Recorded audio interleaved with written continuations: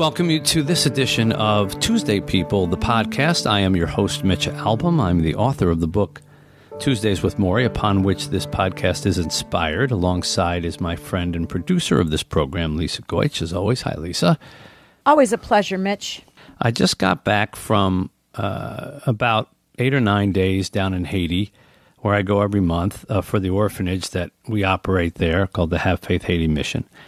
And it inspired me for today's podcast to talk about something that Americans talk about a lot in a lot of different ways, but I'm not sure until we get older, until we get maybe less healthy, until we really face our mortality, if we really understand what the word means. And what I'm talking about is dignity. We have a country in which people get very insulted very quickly about their dignity in the form of, I'm not getting respect. I'm not getting respect. Mm-hmm. We hear that a lot. It's having been in sports for many years, you heard it every other week. And the team's not getting respect. This guy's not getting respect. My opponent's not respecting me. We're out on the street. We don't like the way that we interact with somebody. Oh, they're not respecting me. I have my pride. I have my dignity. And to me, all that stuff is just, it's kind of a waste of time. When you really see what it means to have dignity in the face of real hardship, you realize that someone not saying that your team is going to win a basketball game isn't really what dignity and respect are about. Or if somebody doesn't, bring the food over in the restaurant in the fashion in which you think they should, or somebody forgets to say thank you, or things like that. That may be bad behavior, lazy behavior, but your dignity shouldn't even be remotely touched by such things. Because, and I bring this up when I talk about Haiti, because there's such poverty, such abject poverty there. And to see people getting up and slogging through it every day, to see, as you will on the street, women who are 6, 8, 10 inches shorter than I am, with a massive, plate-like thing on their head, carrying massive jugs of water up and down a hot road in 100-degree heat every day, just so that they can have something to sell, to put a few pennies in their pocket. And nowhere do you hear complaints about dignity, complaints about lack of respect. People just do what needs to be done because they recognize that life, at least there, life is hard. Life is just hard. Every day is hard. Here in the States, life is easy. We don't like it when it gets hard because we're used to how can I make my life easier? I want a day where I can take it easy. Even that expression, take it easy, it's kind of an American expression. There's a lot of parts of the world where this just doesn't exist. There's no such thing as taking it easy. What's taking it easy mean? Every day you have to learn, scrounge to find food. Hey, you know what? Today I'm going to take it easy. We just won't eat. It doesn't work. So this kind of funnels down to dignity and what is dignity about? Where do you find your dignity? Where does the issue of dignity come from? And I relate this to Morrie in that right from the very beginning, when I first was made aware that Morrie Schwartz was dying from Lou Gehrig's disease, my old college professor, he and I had been extremely close in college. I lost touch with him while I was pursuing all my career things and ambition, and then happened to see him on the Nightline program with Ted Koppel talking about what it was like to die from Lou Gehrig's disease. And so that is how I discovered that he was sick. And in that program, that very first program, Ted Koppel asked him about what part of this debilitating disease concerned him the most, worried him the most, as he was losing the ability to walk and the ability to use his fingers and the ability to use his legs and all, it's a motor neuron disease and all the things that were tied into it he was losing. And his response got quite a bit of attention if it was in the days when there was Twitter or things like that, it would have trended. But as it was just on television and everybody was talking about it the next day. And in fact, Ted Koppel had to cajole it out of him. And he said, is it okay to say it on television? And Ted Koppel said, yeah, it's okay to say it on television. He said, okay, I'm going to say it. And here it is. Okay, I'll say it on TV then. Somebody's going to have to wipe my ass. I won't be able to do that for myself. Now that's getting pretty far dependent. And one of the things I say in my reflections is indulge your dependency if you can't avoid it. Now that's a pretty amazing reaction to something that most of us would consider a loss of dignity, right? Someone else has to wipe your rear end. That's pretty rough. When I went to visit Maury the first time, he said, I can't really go to the bathroom by myself. And he had a beaker on his desk, and he had asked for some water. And so I went to kind of grab the beaker. I said, is it in here? And he started laughing. He said, no, that's what I use to urinate in when I have to. And I said, oh, and I was more embarrassed than he was. And he said, it's nothing to be embarrassed about. Do you want to hold it for me now while I go? And I said, no, just get the nurse. And he said, okay, that's fine. The nurse came in because I was the one who was more embarrassed than he was.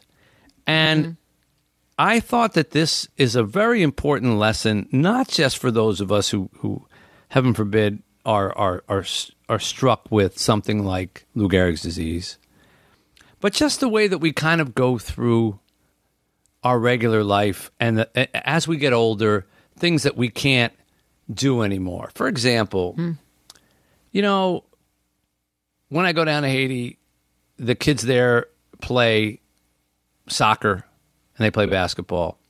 And I used to be a good basketball player, a decent soccer player. And I want to play ball with them. And they say, come on, Mr. Mitch, come on, Joe, you to play. But I know I've had too much experience now. If you do that without warming up and without stretching, with all that at my age, I will pull something. I'll pull a muscle in 5 minutes, less than 5 minutes. And then I'll be suffering with it for months, for what was 2 minutes worth of activity. So I have to say no. And that sort of hurts my pride because I'm having to face the fact that I am too old to be able to just jump into a game anymore. And that hurts my sense of dignity and pride about how I want to think about myself. I want to think of myself as that young. I want to think of myself. And it was a tough transition for me to get to that point. It's taken a few years. When I first started there, I would jump in and then I'd rip something, and I'd come back home with ice and everything. But I'd do it because, I had to do it. And there's a point at which you say, no, it's all right. I've had my time to do that. And now I'm going to be the elder statesman, So I say, I'll referee the game. That's usually what I say to them. I'll watch. You show me. I already have my time playing. You show me what you can do. And they'll say, well, were you good? And I said, yeah, I was really good. I was so good. It was a long time ago. And now I'll just watch you. And, so I referee and therefore I don't have to feel ashamed of myself. And that's a better way to deal with it than to say, God, I'm angry at myself. I can't do these things anymore. Why aren't I like that? At least I'm sure. I'm not a woman, and I'm ignorant about a lot of stuff when it comes to what it's like to be a woman in America. But I've always observed that it's a very unfair thing about what you can wear as a woman at a certain age and what you can't, and even whether you're supposed to wear your hair at a certain age and then you're supposed to change and defer, or you're not as beautiful as you used to be and things like that. And I have to imagine, guys unfairly don't get stuck with that. It's not right. And I have to imagine that there's a transition for a lot of women who are concerned about things like that they have to sort of deal with that moment when they're not the hot 22-year-old anymore, or they're not being treated that way, what is that like in terms of your pride? And how do you, not that you haven't hit it yet, obviously. So, I'm asking you to speculate here on your future. But what are your thoughts about how to properly deal with that, which could be a blow to your pride or your dignity? Well, fortunately, I was never that woman. Do you know what I mean? I was never the super hot woman or girl. I think my personality got me through most of my life. And so I never had that wow, people see me for my looks and now my looks are fading and therefore they don't see me anymore. However, there is an invisibility that comes with being a certain age. And I feel I've reached that invisibility stage, You go from being cute, which is an attractive cute to men, to, oh, isn't she cute? Like, old lady, cute. Look how cute she is. She said something, or, and I sometimes feel that with, male coworkers or whatever. And I think, hey, man, I was your age once before and I was pretty good. I was pretty cute. Don't dismiss me by saying, oh, she's cute. Like that kind of cute. I know what you're saying. Right.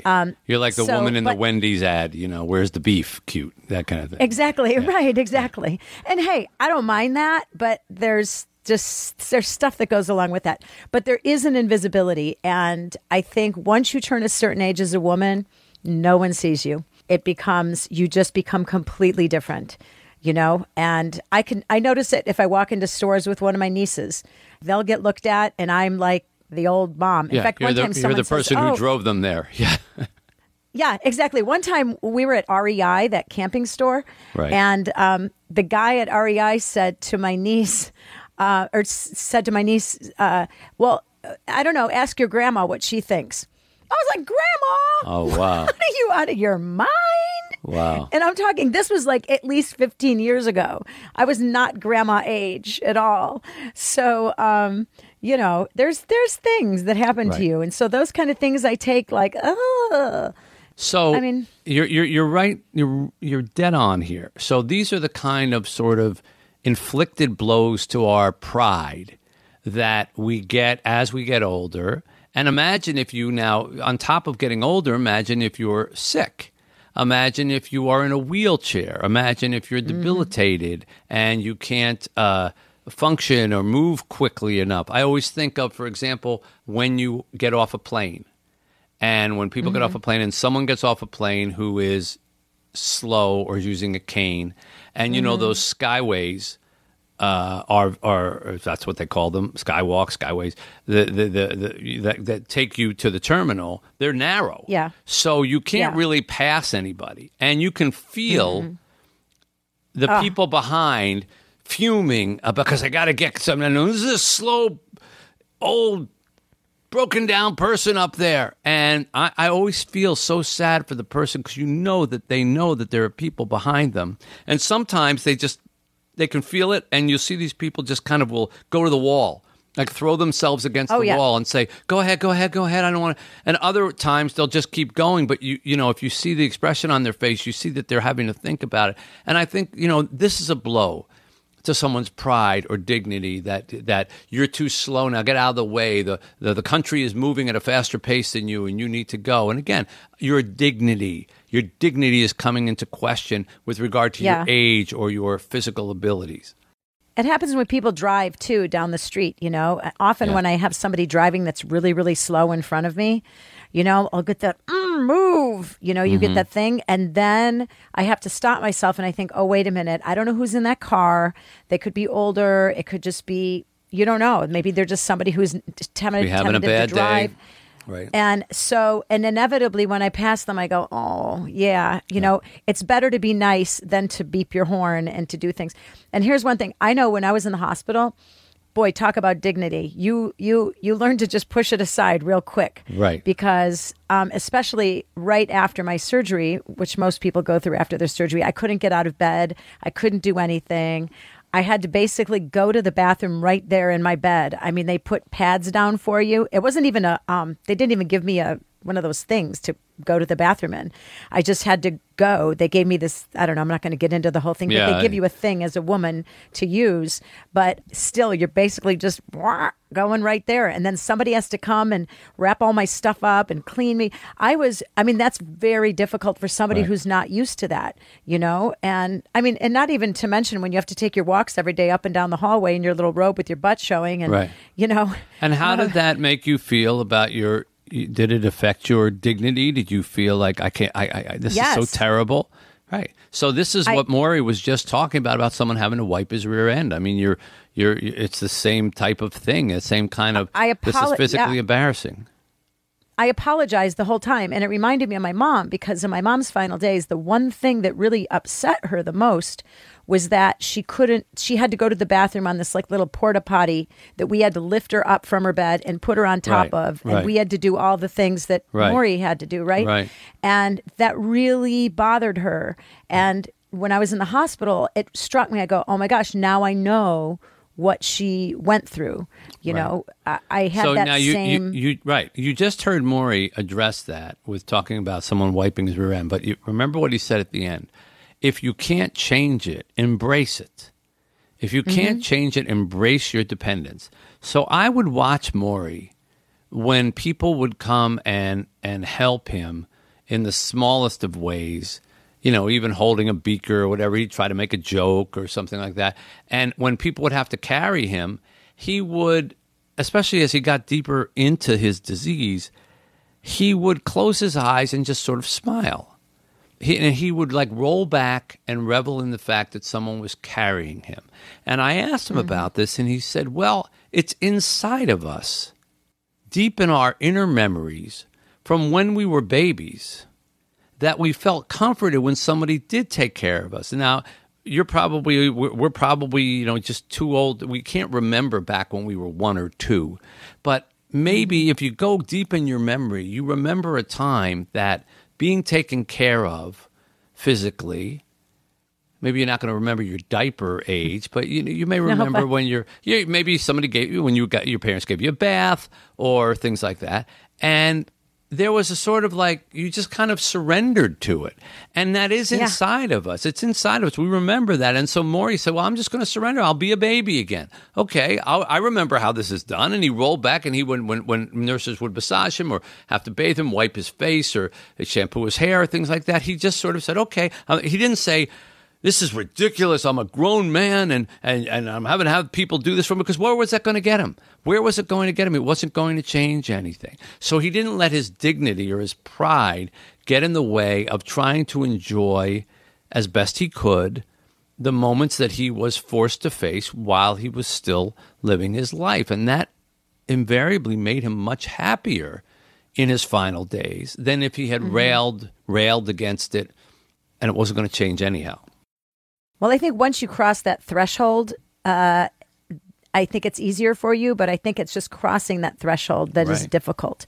Right. There comes a point where you're like, oh my gosh, I'm so sorry. I'm so sorry you have to do this for me. Oh, I'm so embarrassed.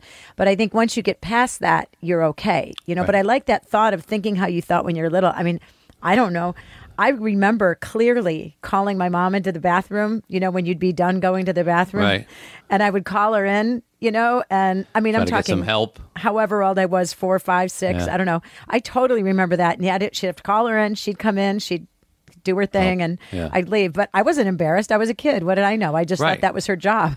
Right. And so somewhere deep inside of us, we all have this. And so if you find yourself in a situation where you are in the hospital, as you say, or you're suffering through something and you need help, people get hip replacements, and suddenly what they were doing 2 weeks ago they can't do anymore, and they have to walk like an infant. They have to use a walker.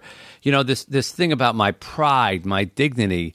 Don't get wrapped up in that. Don't get lost in what's important is how proud I can feel about myself, because that doesn't have to be a hard cast thing. It can float. It can change. And it changes as your circumstances change. Listen to what Maury said when he was asked about what changed once you really realize that, okay, this is going to be your end. This is not going to be a temporary little interruption. This is going to be your death. And listen to what he said.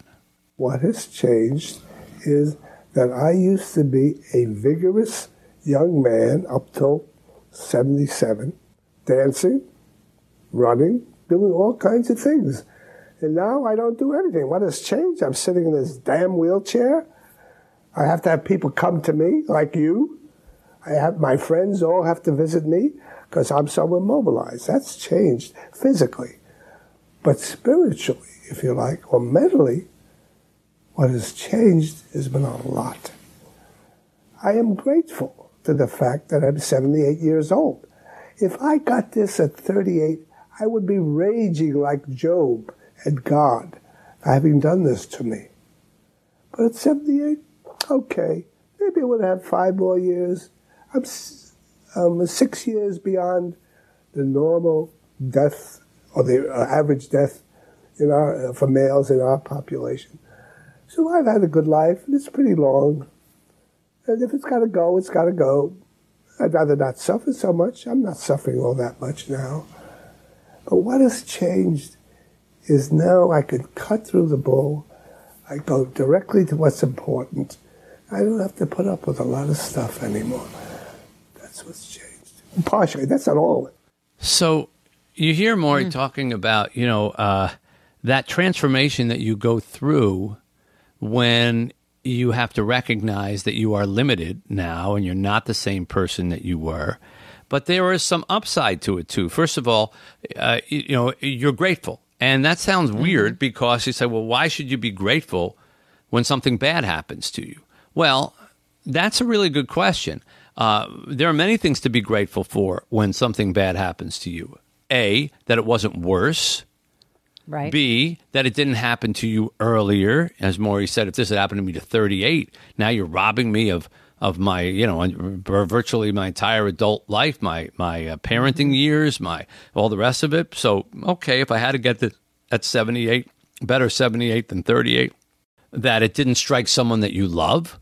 If you're the kind of person who says, I'd rather take on a burden than have it hit my children or my wife or my husband. So there are often many things to be grateful for when a bad thing happens. And then you try to adjust to your new reality. And as you can hear Maury say, well, okay, there's certain things I don't have to put up with anymore. I don't have to worry about anymore. And like when you were in the hospital there during that stretch, and you might have been initially embarrassed, maybe your dignity was affected initially, but then you realize, what, that was kind of built on sand. I don't really need that, and now I'm just gonna I'm gonna face that this is my body, and I'm limited by my body, and that's what I can do. I actually did. There was a funny. Again, I won't get into the specifics, but there's this little tool that they give women to go to the bathroom. And I thought it was so cool. I was like, wow, can I just buy those? Because I'd like one of those at my house. On those days where I just don't feel like getting out of bed. And, it was just because to me it was, I then started seeing it as this miracle of medicine. There's this thing that enables, Men have it easier when it comes to, having to go to the bathroom. You can pretty much do it wherever you want. Right. But women, it's a thing for us. So I looked at it that way, and then they were laughing, and I'm like, bring me that catalog. I want to order one of these to take home with me. Well, yeah, if you can make light of it, why not? I made light of it, yeah. Yeah, and you got to find some kind of moments in it. But as you can hear with Maury, he didn't allow his dignity to be wrapped up in what he could or couldn't do physically. He didn't evaluate himself that way. And I think this goes back to, the images that I was talking about of the people in Haiti who I see who are just working, just incredibly hard, and they're proud, and they don't look at this as like being stuck with something. This is what they have to do. People that I know who have ALS, who are in wheelchairs and who have to use devices like my friend Augie Nieto, who types with his toe on a little device and blinks his eyes, and a screen in front of him finds different letters, and he forms the spelling of a letter, and finally the letter makes a word, and then finally the word makes a sound. And it can take as long as it just took me to explain it, if not longer, to type up a single word. and That's the amazing. patience that takes. And yet I never get the feeling with him or with many other people who have ALS that their dignity is what's the price that they're paying. They don't want to be in this situation. They don't want to physically be there. But like you said, once you find yourself there, then the trick is to come out of it and say, okay, after you rail against it for a while, all right, if this is the situation, how do I make the best of it? And in making the best of it, whatever that situation may be, there lies your dignity. You see, we think that our dignity gets wounded by a bad event. Actually, it gets activated by a bad event, and you are forced to sort of find it. And a lot of people who were, like even Augie, my friend, he was very high flying. He was very, very rich and had a big, successful fitness company, and he was handsome and ran around the world. And he took trips in exotic places. And later he would say to me, I wasn't that nice a guy. I just kind of thought I had everything coming to me. And when ALS struck and he couldn't do any of that anymore, and he slowly, became wheelchair bound, he became a much more respected, I think, person, a much more dignified person. And the way that he behaved was much better as a human being than when he was fully able to do everything physical. So sometimes your dignity is activated by a physical challenge, and you become more of a dignified person, and you really realize what dignity is, what pride is, what respect is, because of how hard you have to challenge yourself to get through it. And when people meet you, they notice a change. Maury spoke about that too, in terms of people, why people were uncomfortable with talking to people who were dying, and why the people who were dying had an easier time of having the conversation and talking about it than the people who had to listen to it, who weren't used to such conversations. Here's why he explained that. Oh, yes, you ought to ask them, but I'll tell you what I think.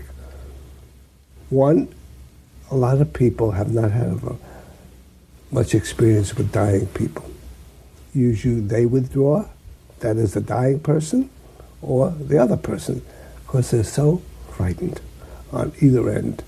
So to come up face to face with somebody like myself who is dying is both new and perhaps has the potential for a lot of learning.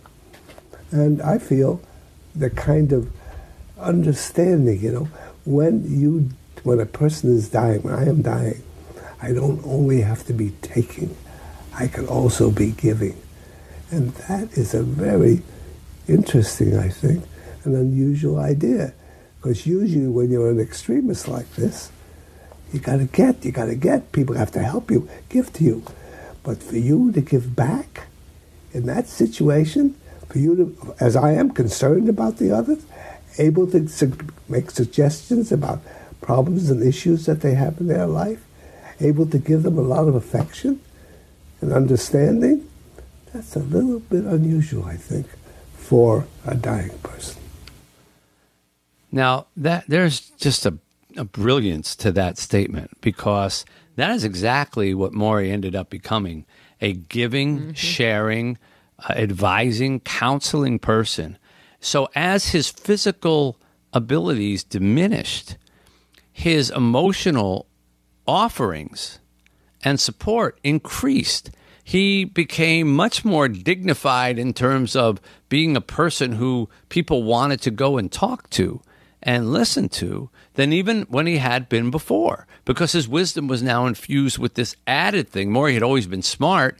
He'd always been kind. He'd always been open to people. But now his wisdom was infused with this other thing. Listen, I'm dying. Trust me. I'm at the end of the line here. My perspective is pretty good on life. I've seen the happy days and the middle days, and now I'm seeing the end days. Trust me, this isn't something like, okay, come back in 10 years, I'm going to change my mind. I'm not going to be here in 10 years. This is the end, and let me tell you how I see life from the end. So there's a certain dignity and commanded respect that you get only through your suffering, only through being in a position where people say, you have endured more than I have. What I have, what can you teach me? You have gone through more than I have. What can you teach me? And that's how Morrie felt. That's why he became the way he did in the end. That's why I was able to write Tuesdays with Morrie, because he wanted to teach about what he had learned right down to the bitter end. And, his dignity came through in everything that he did. And this is a man who couldn't button his own shirt and couldn't brush his own hair or brush his teeth, wipe his own rear end. Nothing. He was totally dependent, and yet his dignity shone, and when you were near him, you certainly felt that you were in the presence of a dignified person. So how does that apply to us? If this isn't just obviously for people who have ALS. If you have an illness, if you have a setback, if you're unemployed, if you are overweight, if you are just dealing with things that you think are affecting your pride, are affecting your dignity, that you can't be the full person that you want to be, or that people will respect because they will think this of you, or they will think that of you, or think that of you. Just think about Morrie, who couldn't move, was in a wheelchair, needed to be carried from place to place. Someone had to wipe his rear end, and he didn't let that affect his dignity in the slightest. In fact, his dignity grew.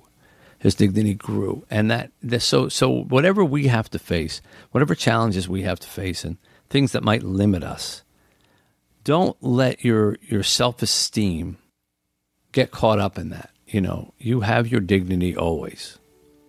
So that's our lesson for today. And I saw it where I was last week. I saw it, how many years ago already now? 25 years ago with Morrie. And that's something I want to share with everybody here. No matter what you're going through, your dignity is not controlled by somebody else or their thoughts about you. Your dignity is within your own control and how you view the world through your own eyes. So embrace whatever your challenges are and be proud, and don't let your dignity take a hit. If you enjoy our podcast, please know that you can go to WeTuesdayPeople.com and find out much more about our other podcasts and discussion groups and things like that. And we do this every week. So with Lisa Goich, my friend and producer, I am Mitch Albom, saying to you, we will see you next Tuesday. Thank you for listening to Tuesday People. To be part of our conversation, join the Tuesday People community at WeTuesdayPeople.com. Subscribe to our podcast so you don't miss an episode, and share it with your friends. We look forward to having you with us every Tuesday because, after all, we're Tuesday People.